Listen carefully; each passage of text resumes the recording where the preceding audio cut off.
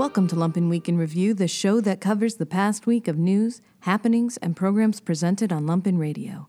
This week, we discussed the grim state of America's for-profit immigration system, learned about water conservation and drought, and chewed over the future of the post office.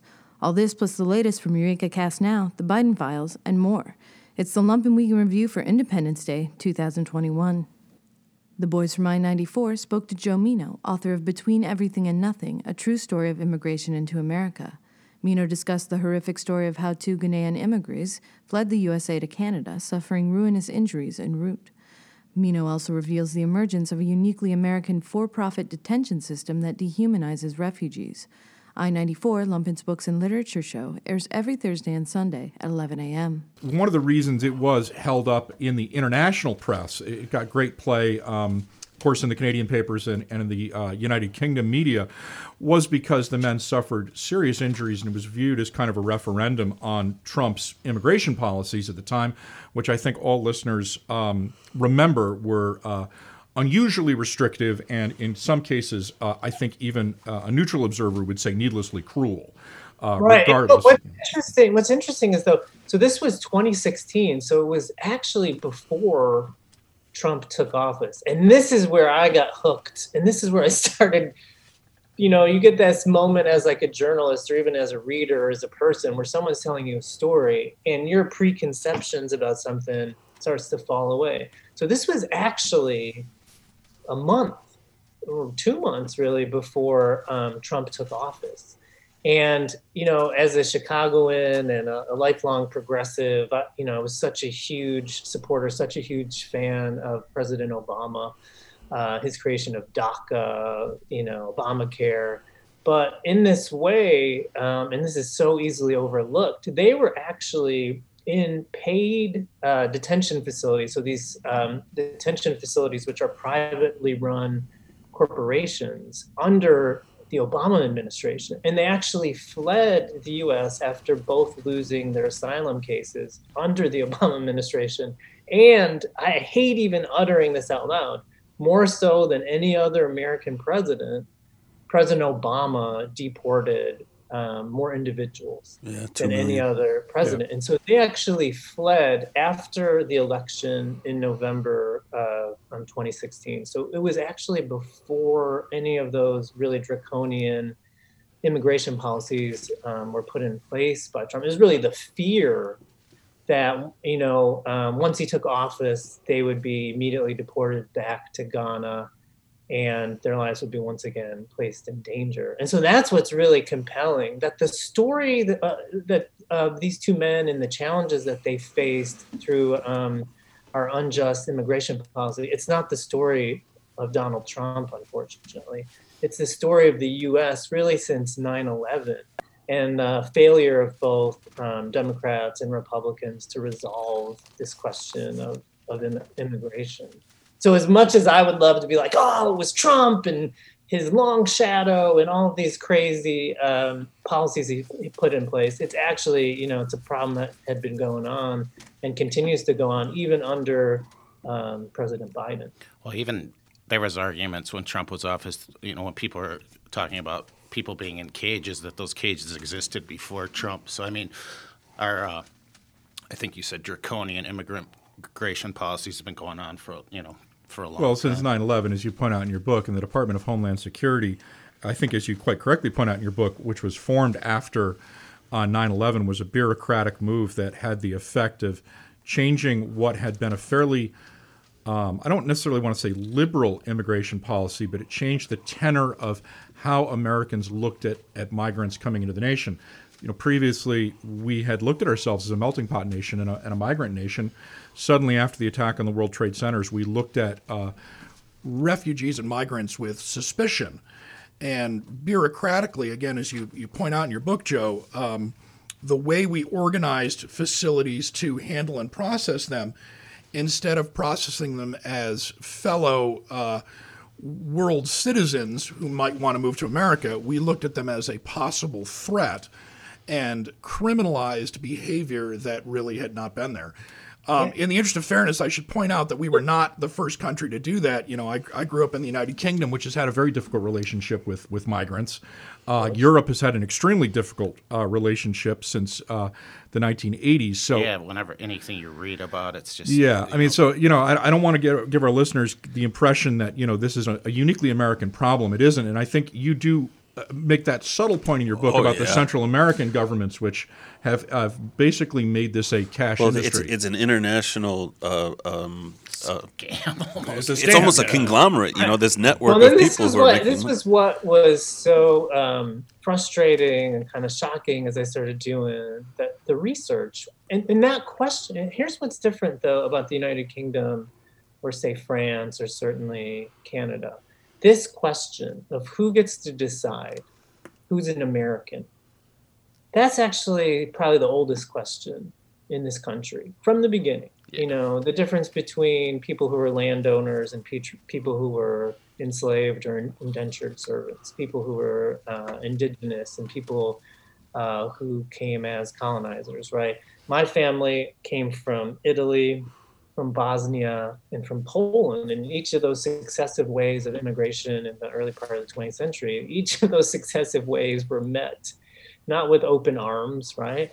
But with stern resistance. And there was the laws, starting with the Chinese Exclusion Act in the 1880s, which prevented people from immigrating from China. There were laws in the 1920s to prevent folks like my great-grandparents who came from southern Italy from coming. And it went on and on and on, really until the Immigration Act of 1965, which abolished these kind of quotas for these different quote-unquote racial groups. And that question, to me, it was a question that was settled growing up as a kid on the south side of Chicago, where, I was Italian and Bosnian Polish, and this kid over here was Filipino, and this kid was Irish. And it was a question that I thought had been settled really until the, resurgence of this question that came up in Trump's campaign and starting in 2015 of who gets to be an American and what are the rights and privileges of being an American. And their Seydou and Razak, their journey, their story happened to just coincide with this larger question that was unfolding. I think it's a really fascinating footnote. And it's, again, one of those kind of snags in our conversation that 5 days before September 11th, back in 2001, under George W. Bush, George Bush was actually, he had positioned himself as a conservative. He called himself a caring conservative, right? And he had done this huge immigration push.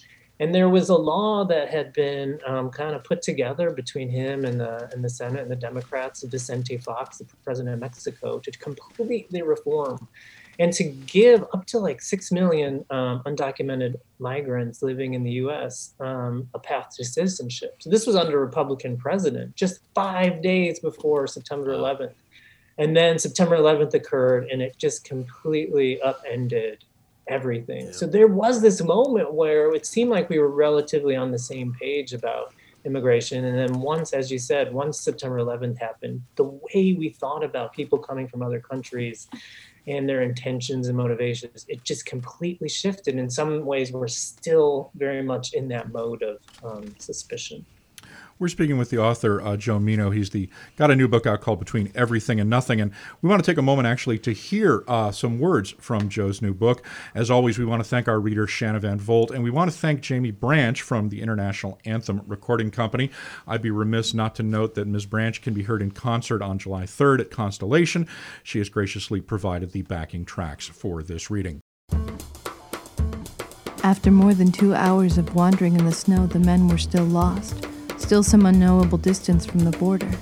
Razak glanced back and saw Seydou holding his bare hands over his exposed ears, forcing himself to carry on. The temperature continued to drop to -2 degrees Fahrenheit with a wind speed of 25 miles per hour. As the two men marched ahead, they began to feel the punishing effects of negative wind chill, the dire consequences of airspeed and frigid temperatures upon the surface of the human skin.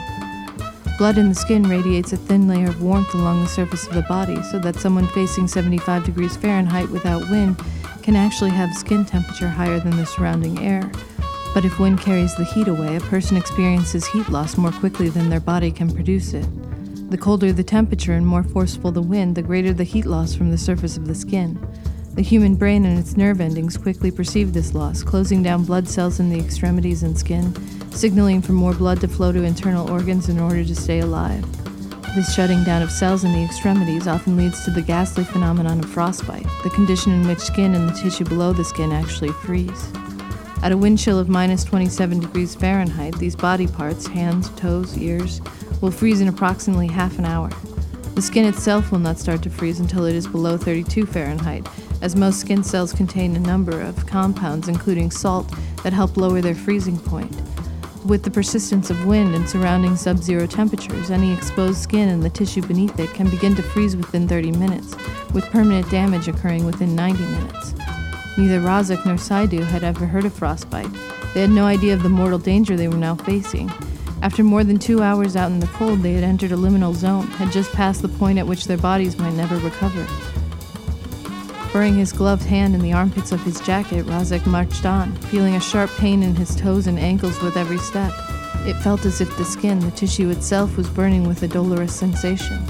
His body, after moving more than 2 hours in the frigid air, had begun the initial stages of hypothermia, his core temperature dropping far below the normal levels, his physical coordination and mental functions becoming weaker and weaker, yet he did not know it. At some point, Razak heard a sound far behind him. It was Saidu's voice echoing from somewhere in the distance. By then, the younger man had fallen dozens of yards behind. Razak looked back into the darkness, wind whipping at his unprotected face. He adjusted his hood and then squinted. Saidu had stopped moving and was bending over, holding his bare hands over his eyes. Razak slowly trekked backwards through his own boot prints and then began to help wipe the snow from Saidu's face. It was unlike anything Razak had ever seen, an image from a horror movie, some terrible dream. Saidu's eyes had become completely frozen, his face crusted over with snow. Without his baseball cap, without a hood, there was nothing to keep the snow and ice from covering Saidu's eyelids. Now that his gloves were also gone, there was ice and snow frozen between Saidu's fingers and he could no longer bend them. Razak murmured to him, huddling close. "The border has to be up ahead. If you can't see, call out to me, okay? Just follow my voice. This is how we're going to make it. We can do this together." Saidu nodded and Razak started off, leading the way once more. Moments later, a faint light appeared somewhere up ahead, then vanished just as quickly. "Did you see it? Did you?" Razak called out. The light flashed again. "Do you see it?" Razak shouted. Saidu was unable to respond. He dug at his eyes, clawing the snow from where it had settled, freezing his eyelids shut. His hands were curled into cruel talons, ice and snow creeping between the fingers to bind them together. The younger man looked up again. A point in the distance began to tremble. He began to move faster now, calling ahead to Razak. "I see it! I see it!" The wind began to intensify, pushing hard against their bodies. Each step sank them deeper into the snow. Every time they set a boot or shoe down, their foot would become buried and they would have to use their bare fingers to dig their feet out. One by one, step by step, they dragged themselves through the snow, their hands and feet burning from the cold. As they climbed along toward the distant flash of light, a particularly volatile rush of snow and wind blew Razak's glove from his hands, the two objects being lifted high into the sky before vanishing into the dark. Somewhere up ahead, the darkness broke again. A color, the faint flash of light, then it was gone.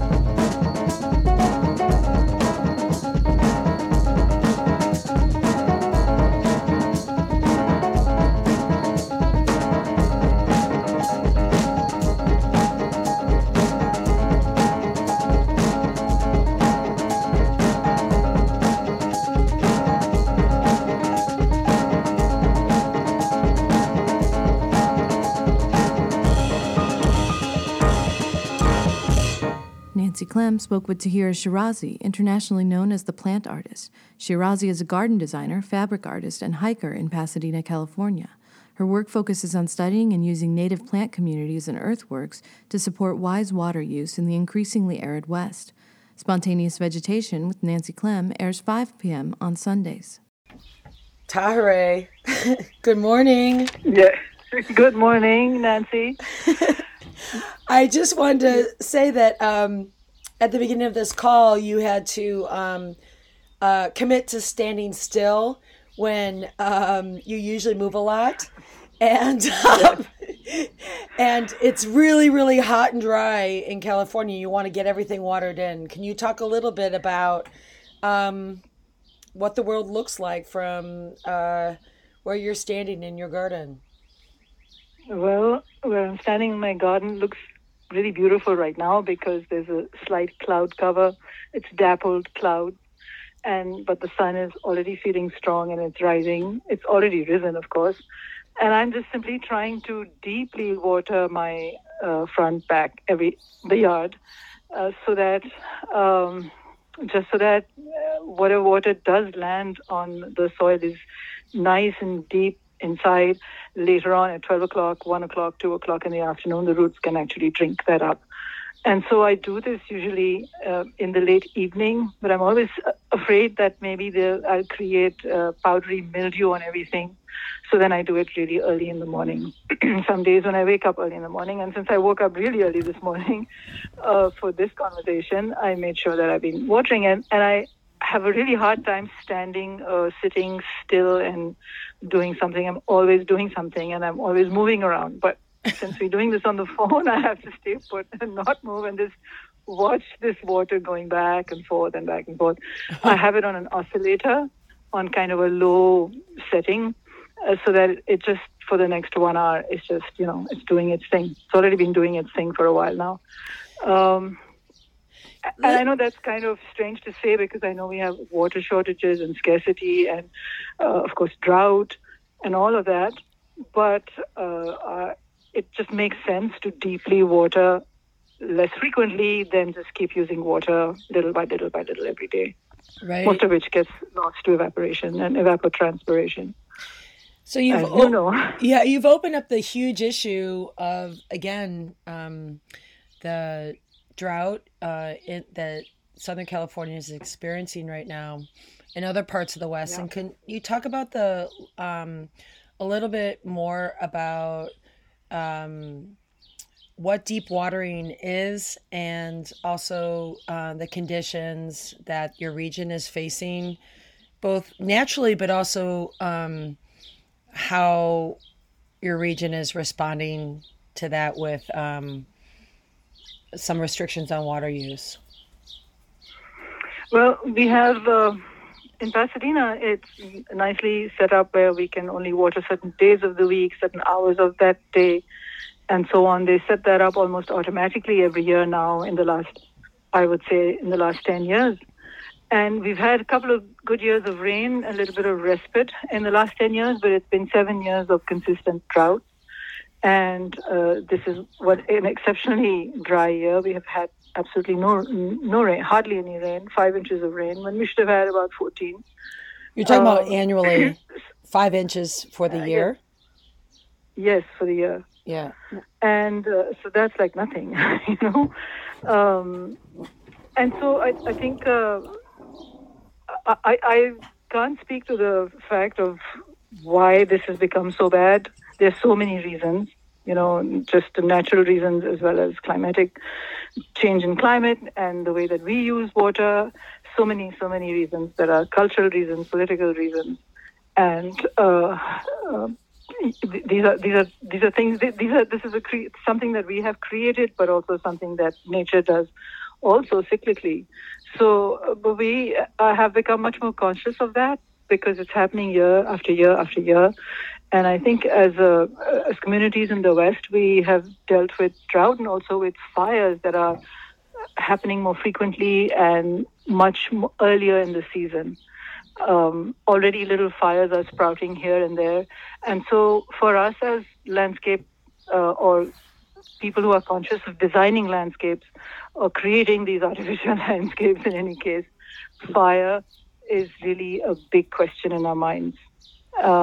And at least it definitely is in my mind, because it's just, even though I live in a very dense urban environment, and usually fire is on the interface of a urban area and a forested area, but it's become so prevalent that, fires seem to happen anywhere. And so I'm conscious of that. And so are many other people are conscious of designing for fire and designing for drought. And how do you save water, and how do you prevent your house from completely burning down? I mean, if there's a fire, everything burns anyways, but just to make it easier for the firefighters to save some things, some homes, some lives, some animals, just make their life a little easier when they're coming to fight fires.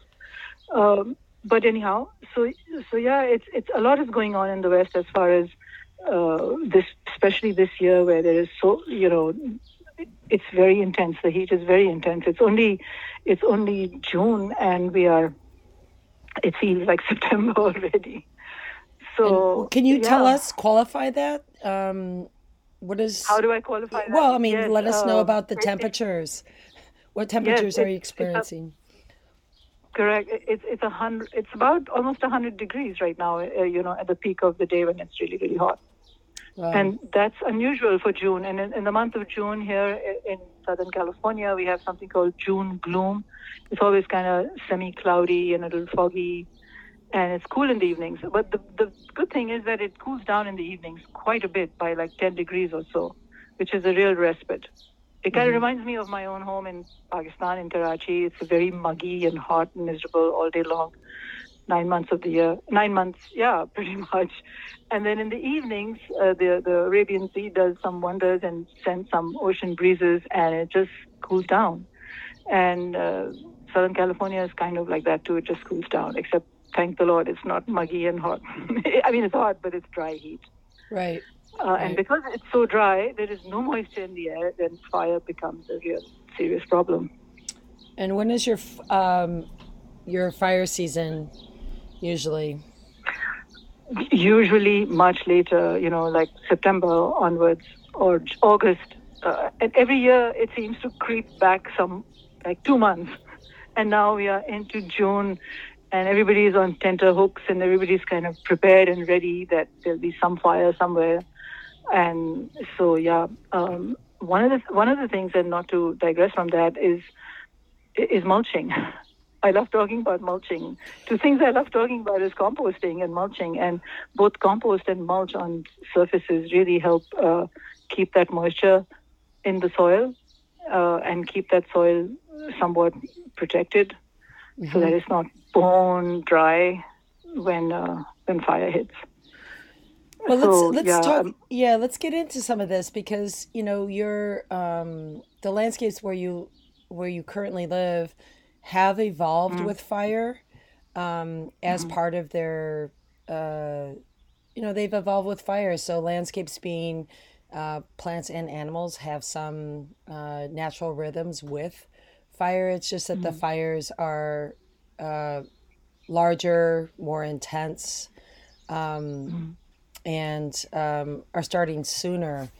You also have in your natural plant communities, and also animals that are used to periods of drought or really where water's a scarcity, and they've evolved with that as well. But something's changing, and so I think coming in as a garden designer like you and many others are, in creating, not just advocating for mulch on the garden, but you're creating larger water harvesting features and water saving measures, from bioswales to how you terrace land, rain gardens, etc. And a lot of these forms come from inspiration of what nature does, and where you find water naturally. And so you have a really strong hiking practice, or habit, I should say, and you're out a lot observing what you see in landscape and kind of either intuitively or consciously weaving that into your design. So can you talk a little bit about the connection between what you see in landscape and nature doing, and how you create these water harvesting or water saving features through your earthworks and practices like mulch? As you were speaking, I was just thinking of all the hiking that I do, and that does inform pretty much everything else that I'm doing. I want to say that when I first moved here 35 years ago, the first 10 years of my life in Southern California, I lived on the west side of the city of Los Angeles. And I saw these mountains, which form the basin, which are around the basin of Los Angeles. And they're just dry and miserable looking, and they're not lush, green, and gorgeous, from a distance at least. And I had no interest in them. And I couldn't wait to just go home every summer and spend time with my family because I was here by myself. And then 10 years into this, and then we moved to Pasadena, which is at the foothills of the mountains, of a range of mountains called it's the San Gabriel Valley, and these mountains are called the San Gabriel Mountains. And once I came here, I started hiking these mountains. And two things happened. First of all, I saw them up close and began to see so much life. And this barren mountain from a distance from the freeways is lush with greenery and life. And it's not all just green like it is on the East Coast. It's actually really dry. There's a lot of rocks, and it's kind of harsh in many places, but also very, very soft. A lot of riparian areas. It's a mix of many things, many landscapes. And then because I started hiking so almost religiously, I started feeling something for this place, for this city, for this country where I live, which finally became my home. And it only became my home because I began to walk on the land on which I was living. Till then, I was just a visitor.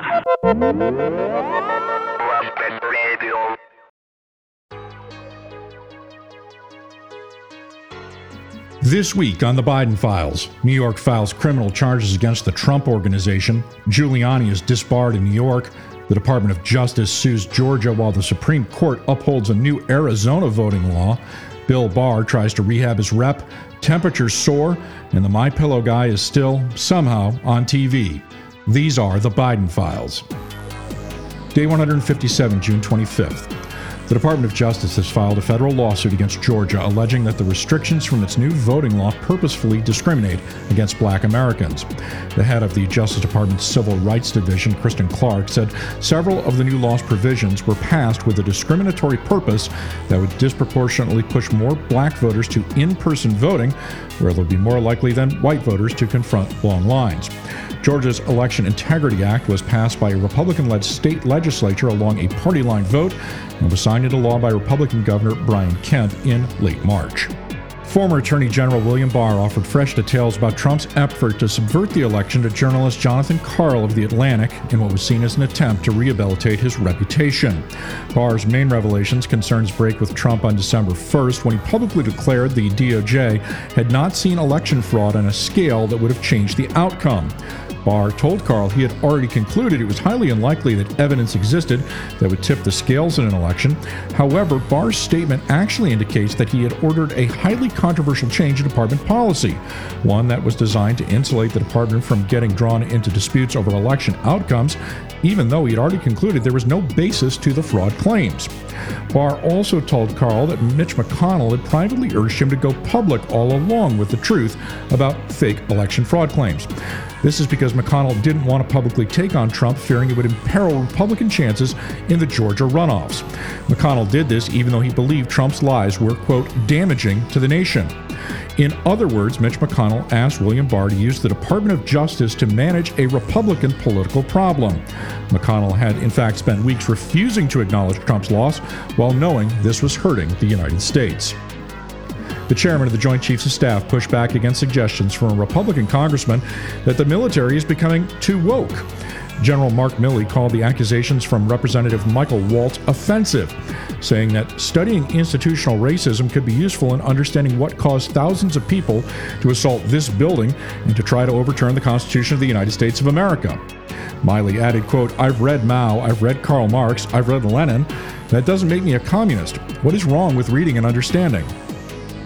The Department of Homeland Security is becoming increasingly concerned about the conspiracy theory that Trump will be reinstated as president in August. The department's top counterterrorism official said it was monitoring discussion of the topic among online extremist communities. The department is now concerned the false narrative could trigger violence. Trump has been privately telling acquaintances he will be reinstated as president by the end of the summer. Day 158, June 26th. President Biden said an infrastructure deal has been struck with a bipartisan group of senators in a deal that would provide about $579 billion in new investments in roads, broadband internet, utilities, and other projects. The deal marks a major compromise, but is far from a guarantee that the package will actually be enacted. Both the president and top Democrats say the plan, which constitutes a fraction of the $4 trillion economic proposal Biden has put forth, can only move together with a much larger package of spending and tax increases that Democrats are now planning to push through Congress unilaterally over the opposition of Republicans. If the plan falls apart, Democrats will instead move to pass the legislation unilaterally through reconciliation.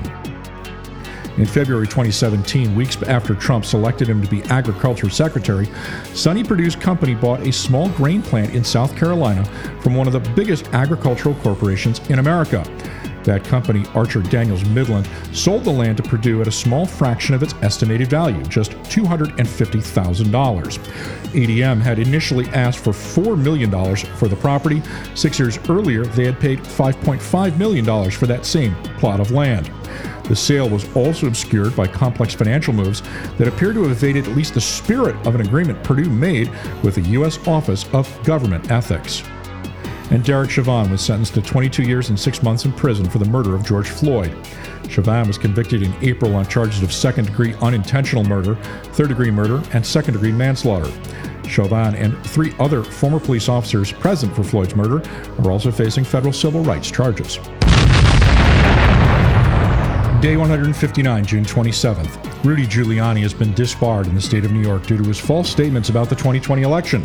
A New York court has ruled that Giuliani made, quote, demonstrably false and misleading statements to courts, lawmakers, and the public at large in his capacity as a lawyer for Trump. The court also said that Giuliani's actions represented an immediate threat to the public. Giuliani is expecting to appeal. His lawyers did not contest that Giuliani made demonstrably false statements, but argued that he was not an immediate threat. In a remarkable win for big tech, a federal judge threw out antitrust lawsuits brought against Facebook by the Federal Trade Commission and more than 40 states. The states had accused Facebook of buying up competitors such as Instagram and WhatsApp to cement their monopoly over social networking. The judge rejected those claims with prejudice and told the FTC it had 30 days to refile a separate complaint. The dismissal is a stinging rebuke for the states and a reminder that breaking the dominance of big tech will not be fast or easy.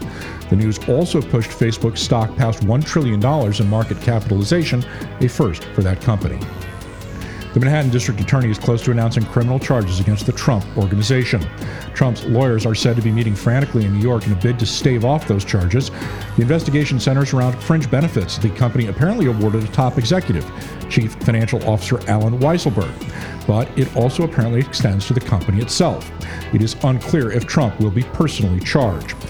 The district attorney is to allege that Trump manipulated the value of their properties to obtain favorable loans and tax benefits. It also appears that Weisselberg played a greater role than previously known in hush money payments made to 2 women during the 2016 presidential campaign.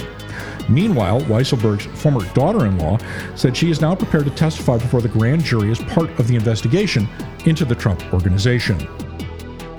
The Supreme Court rejected a Virginia school board's appeal to reinstate its transgender bathroom ban, which had prohibited transgender students from using the restroom and locker room facilities that reflected their gender identity. The Supreme Court left in place lower court rulings that found that policy unconstitutional. Also, Supreme Court Justice Clarence Thomas said that federal laws against the sale and cultivation of marijuana no longer make sense. Thomas made the remarks as the court declined to hear the appeal of a Colorado medical marijuana dispensary that had been denied federal tax breaks. A A drone attack on a suspected nuclear facility in Iran has caused substantial damage. The attack, believed to be the work of both Israel and the United States, struck a suspected production plant for nuclear centrifuges. The factory near the city of Karaj, 30 miles northwest of Tehran, produces aluminum blades for use in the country's 2 uranium enrichment facilities. Day 160, June 28th. Saying he misspoke, Biden walked back a threat to veto a bipartisan infrastructure deal if lawmakers don't also pass the rest of his proposals, which include tax increases, climate policy, health care provisions, and investments in child care through budget reconciliation, which would bypass the filibuster. In a statement, Biden said it was, quote, certainly not my intent to create the impression he was threatening to veto, quote, the very plan I had just agreed to. Arizona's Maricopa County announced that it will now replace voting equipment that was turned over to a private contractor for a Republican Commission review of the 2020 presidential election, concerned that that process has compromised the security of the machines. Officials from Maricopa, the state's largest county and home to Phoenix, provided no estimates of the costs involved, but have previously said that the machines cost millions of dollars to acquire. The announcement reflects an added cost to taxpayers for a controversial review that has been embraced by supporters of Trump, who has falsely claimed the election was rigged in Arizona and other battleground states that he lost. And the Justice Department is now investigating Giuliani over yet another foreign lobbying effort, this for Turkish interests. Trump and Giuliani pressured then Secretary of State Rex Tillerson to persuade the DOJ to drop money laundering charges against Giuliani's client Reza Zarrab, a Turkish-based Iranian-born businessman. Giuliani also urged Trump to extradite a Turkish cleric living in exile in the U.S., who Turkish President Recep Erdogan has accused of inciting a coup. This inquiry is separate from the other criminal probe into Giuliani's activities in Ukraine. Day 161, June 29th. Critical Democratic swing vote Joe Manchin has agreed to support the use of budget reconciliation to pass a broader tax and social spending bill. Manchin said he believes a Democratic-only infrastructure bill now can be done. Manchin's comments came as the Democratic Progressive Caucus told the White House and party leaders they would withhold their support for an infrastructure bill if a bigger, broader tax and social spending package wasn't passed in tandem. The Supreme Court refused to lift a moratorium on evictions that had been imposed by the Centers for Disease Control in response to the coronavirus pandemic. The vote was 5-4, with Chief Justice John Roberts and Justices Stephen Breyer joining Sonia Sotomayor, Elena Kagan, and Brett Kavanaugh in the majority.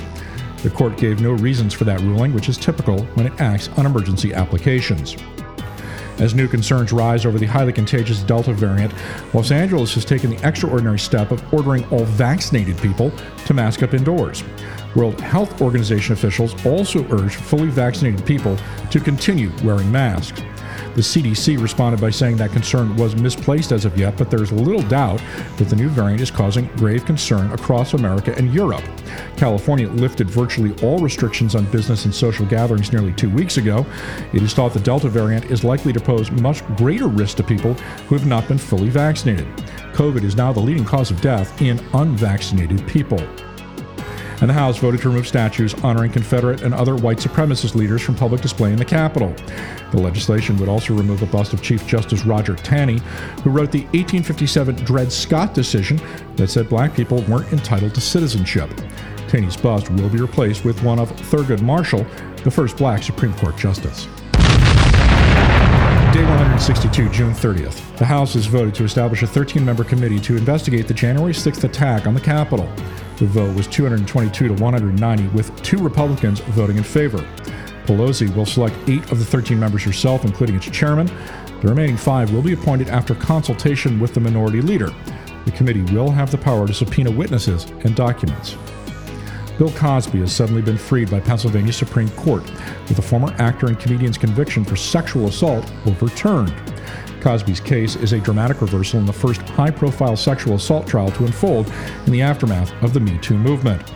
Cosby had been arrested on charges of drugging and sexually assaulting a woman at his home in the Philly suburbs. The court threw out that case and barred a retrial, with the justices harshly questioning prosecutors in their decision.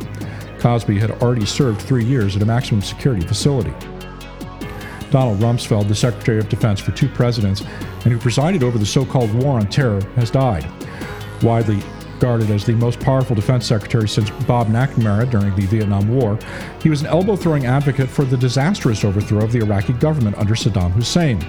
Rumsfeld, who made pithy claims about known unknowns, saw his career destroyed by what became a forever war in the Middle East. His push to attack Iraq was ultimately revealed to have been sexed up and largely false. He also oversaw the wholesale torture of detainees in one of the darkest moments in American history.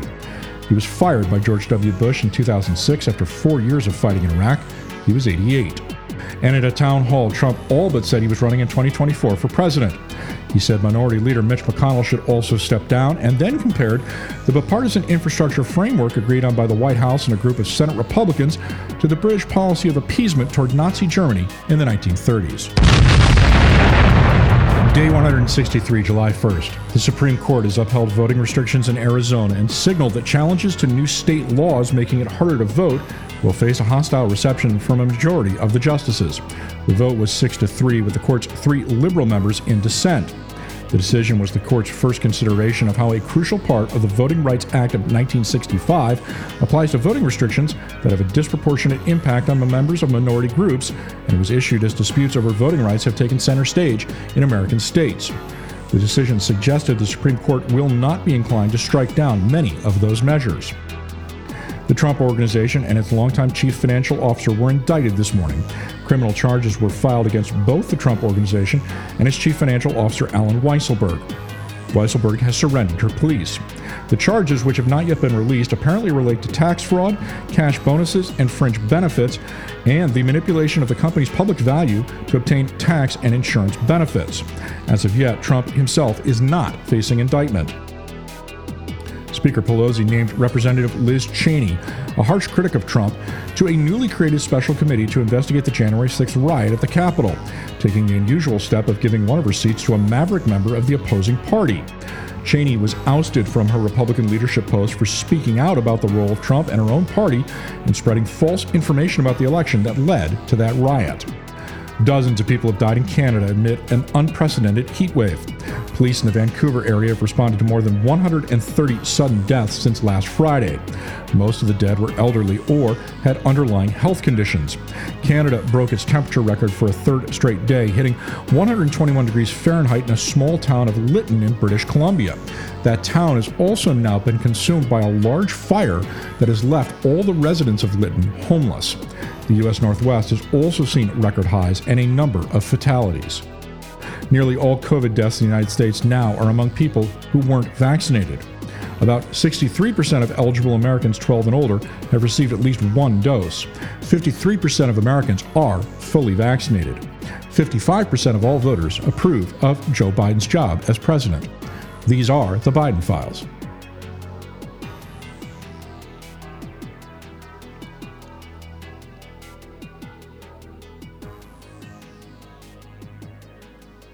Chuck Mertz spoke to journalist Brian Justy on the future of an American institution under fire, the Post Office.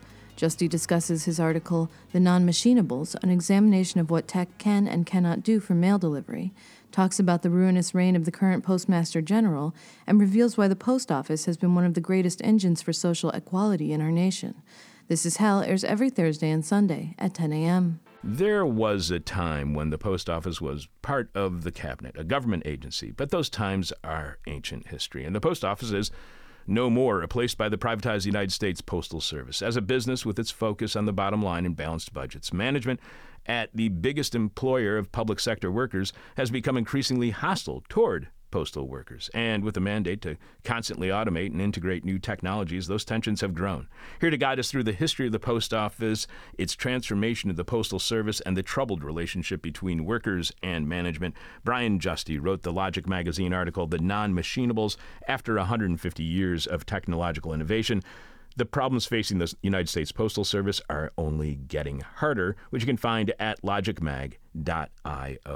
Welcome to This Is Hell, Brian. Hi, Chuck. Thank you so much for having me. You begin by writing about a new department, the New York City Post Office, established around 1870, called the Bureau of Hards, which you explain took its name from the informal term clerks reserved for the most challenging pieces of mail when it came to reading the address. You add, delivering hards no matter the cost is a reflection of the U.S. Post Office's commitment to truly universal service, a radical vision of democratic communications infrastructure enshrined in the Postal Service Act of 1792. How is that a radical vision in 1792? Was it unprecedented, and was there universal support for the post office, which again you describe as radical? Did the radical notion of the post office cause concern among the powerful? That is a good question. There are a lot of, professional postal historians who I think could give much more thorough answers to that question than I can. I read a lot of their work in writing this piece, and I think one thing that came out was that, this was a sort of novel idea at the time. You mentioned this early on, but Alexis de Tocqueville wrote about the Postal Service in his, very sort of formative and influential book, Democracy in America. And I think that the attention he pays to the Postal Service does sort of indicate how, noteworthy it was. He compares it to existing systems in Europe, which were much more inaccessible to the masses, or not accessible at all, much more fractured, and usually sort of centered around whatever kind of, royal or, sort of systems of empire existed. And they were not intended whatsoever to be, these sort of vehicles for mass communication. And so with the, westward expansion, let's call it, the Postal Service in America became really central to a growing economy, a growing populace.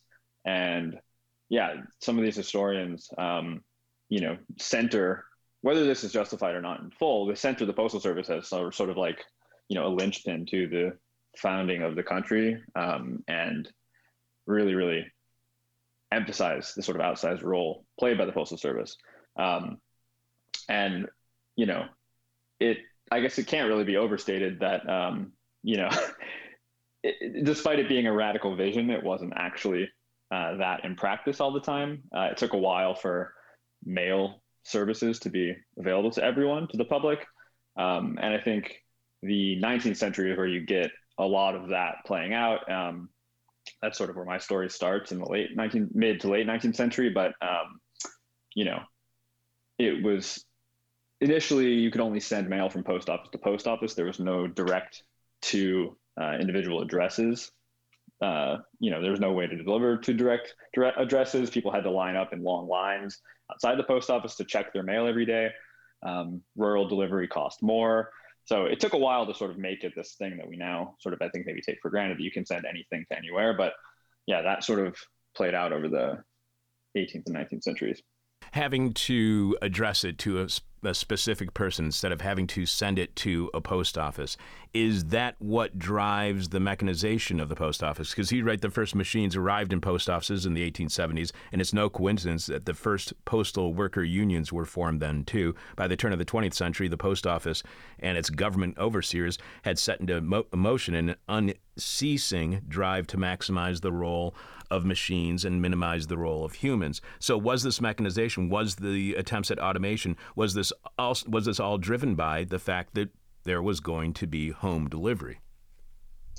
That I think is a good question to ask. And I think that if my article contributes anything to, the sort of postal history discourse, it would be to, sort of center the role of technology in this history, which is often told as a sort of social history, which of course, technology and the question of the social are not unrelated to one another. But I think that, it's not coincidental that machines and unions show up at the same time.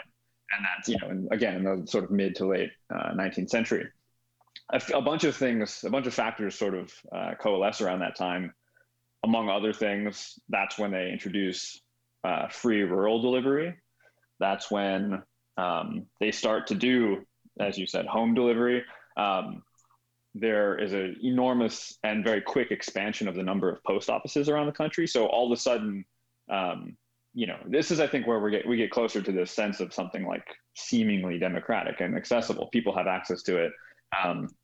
And that ultimately means there's this enormous uptick in mail volume, and unsurprisingly, like hiring the number of workers required to keep up with this is quite expensive. And early on, the Postal Service, there's sort of inconsistent data on whether or not the Postal Service was making any money at this point. But I think that what is clear is that the Postal Service, which at the time was called the Post Office Department, it was not yet the Postal Service, but the governmental overseers weren't super concerned with, these fiscal concerns, because they saw this as this enormous opportunity to sort of, as is stated in the 1792 Act, to quote, bind the nation together. So it was this, cause for investment, not for, nitpicking the bottom line to figure out what's what, financially. So machines, I think, are an inevitable, addition to the post office, but they do start to put new pressures on the workers there. There's new expectations around delivery time. People now know that they can get stuff delivered to their door, which this continues to be a theme in, contemporary mail delivery. I think about Amazon's same day or one day delivery, sort of putting newfound pressure on what is expected of the Postal Service. But that sort of trade-off between public and private offerings is a very long-running theme. There were little private upstarts in big cities as well, competing with the Postal Service at this time. So I think the machine question is, predictable and raises or sort of points to some interesting kind of, underlying tensions in this very quickly growing institution, Postal Service. So I think the article, if it achieves anything, hopefully is sort of attempting to point at that and say, hey, we can learn a lot about, the relationship between, let's say, public service and innovation by looking at the kind of tumultuous history of technology at the Postal Service, this beloved public institution. And you mentioned these hard-to-read addresses. These hards have never been simply a technical problem in need of a technical solution. Rather, hardness is better understood as an index of the social and political conditions under which mail is delivered. Taken together, these two deciphering operations, the 19th century Bureau of Hards and the 21st century Remote Encoding Center, become legible as something like the origin and destination of an arduous and ongoing struggle between postal management and postal workers over the question of technological change.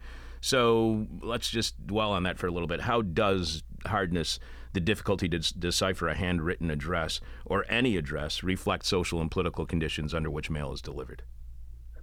Well, I would say that the question of handwriting is one we can and should talk about, but hardness, so to speak, doesn't necessarily have anything to do with handwriting alone. That's, a sort of important bit of this story. But I think hardness, this Bureau of Hards where they handle the hardest mail, that's where you get these kind of edge cases and outliers and, potentially misaddressed or, destroyed pieces of mail. And it sort of puts pressure on the institution, the Postal Service, to live up to their kind of universal, ethos. Like that's what the Postal Service, the Post Office Department, was founded upon. And it basically calls their bluff. If they can't deliver all the mail, then they're not really universal. And so what you do with those outliers, I think, kind of is where you can kind of see whether or not there's some friction between the kind of mission statement and the actual operations. Download complete. Now playing Eureka Cast Now. Inspire curiosity. Imagine science. CyberClamp also offers a number of packages. Do you think we could talk about those for a moment? For sure. I do want to say up front that to get a quote from us, all individuals looking to get a quote, even if it's one of our free quotes, they must sign a non-disclosure agreement to protect our existing clientele, to protect the company itself. Right. So there isn't a lot of details that I can say about our packages. But we do offer, coverage for friends and family. If we identify an individual in your digital home, your digital space, digital sphere that is putting you at risk, we not only notify you, but we nip that risk at the bud. Really, that's quite fascinating. So it's not when you have this particular package as part of the CyberClamp Identity Protection Suite, you are not just monitoring the individual in question, but the individuals that that individual comes into contact with in the internet realm. We do screen any individual they come into contact with because that is how many viruses, how many hacks, how many exploits are made is through contact with individuals who have not sufficiently protected themselves. Okay, and so and no, I'm understanding this. I'm imagining it in the sense that I can't speak for you, but I know that I have gained a number of internet friends and acquaintances over the course of the pandemic. And with those individuals who I interact with, you never know when someone could be, if not necessarily a criminal themselves, but an opportunity to become a victim. And what you're saying is that CyberClamp would actually see those issues and then resolve them. No, absolutely. I mean, how many times have you received, a nonsensical message, followed up with a link from, an older family member who is technologically illiterate. Right. And you, trusting that family member in whatever they're sending you, open that link and maybe it's a virus. Right. Because you don't want to disappoint Peepaw.